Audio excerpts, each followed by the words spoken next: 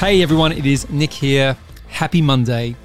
The sun is shining in the UK. It is an awesome day. I hope you are all well and business is thriving. Today we are going to talk about a topic which I think is very, very simple once you get your head around it. But like a lot of things in my old world of private equity, it can get confused. It can be viewed as complex, and it doesn't need to be. And it's a concept that you have to understand, particularly if you're in the game of scaling a business, and particularly if you want to sell your business one day. Because what I'm going to go through with you today is one of the most important principles in private equity for how we create a high value business. In fact, I'd go as far as to say it is the core principle of private equity.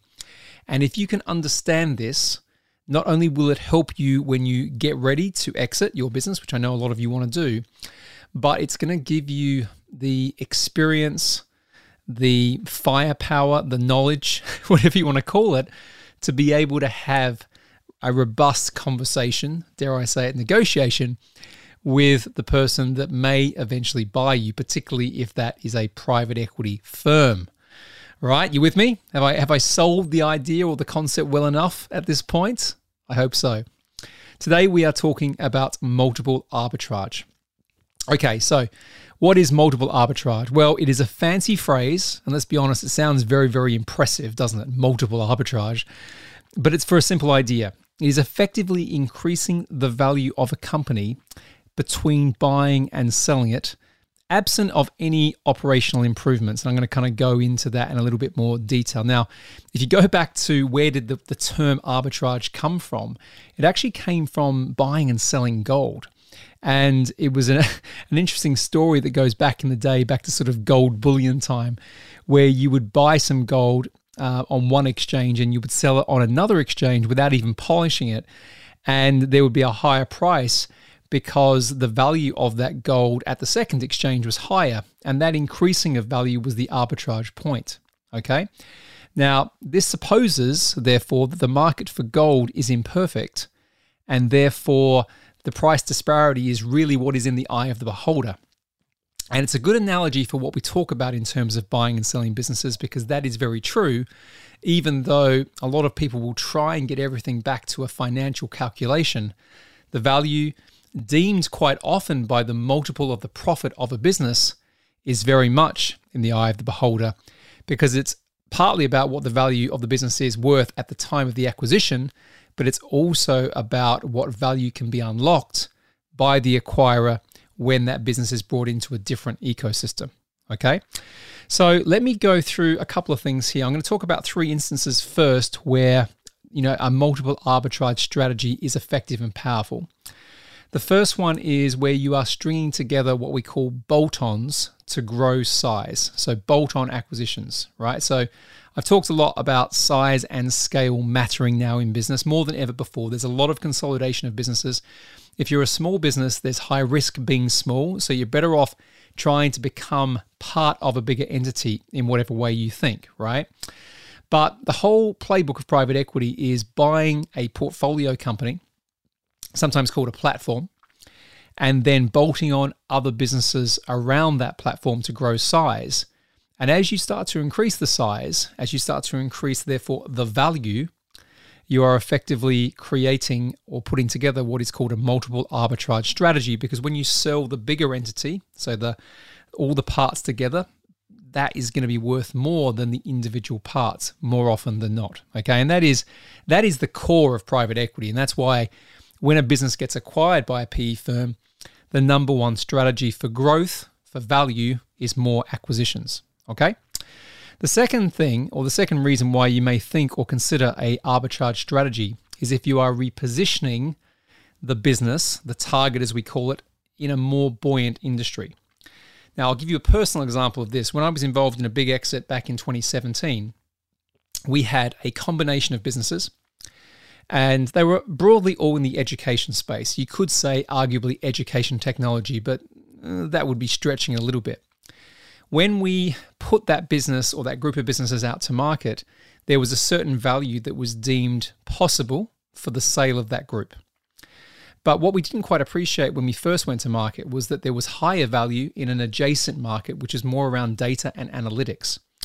And what we realized was that the businesses that we had acquired and put together could be repositioned around data and analytics, because the information that we were getting in across these broad set of businesses was providing a lot more value up the chain in terms of metrics, driving insights, driving actions. So when we eventually sold that group, which was a 10-figure exit, so it was a big one, we repositioned the whole information memorandum and the story around data.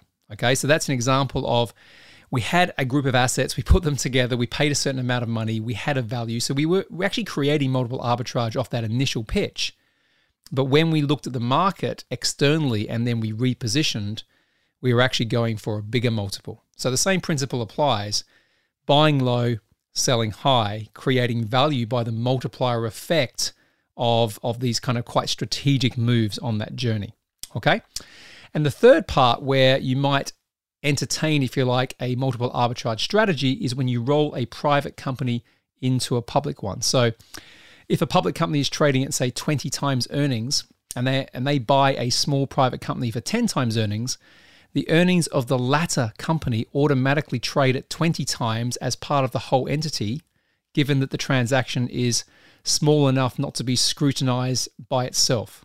Okay, now I'll just repeat what I meant there. So if a bigger company's got higher value and you can bring the smaller company in, you are going to, just by simply bringing them together, the value of the bigger company is increasing. So you are going to get a transformational increase, in this case, 10 times the value increase, just by bringing that entity together.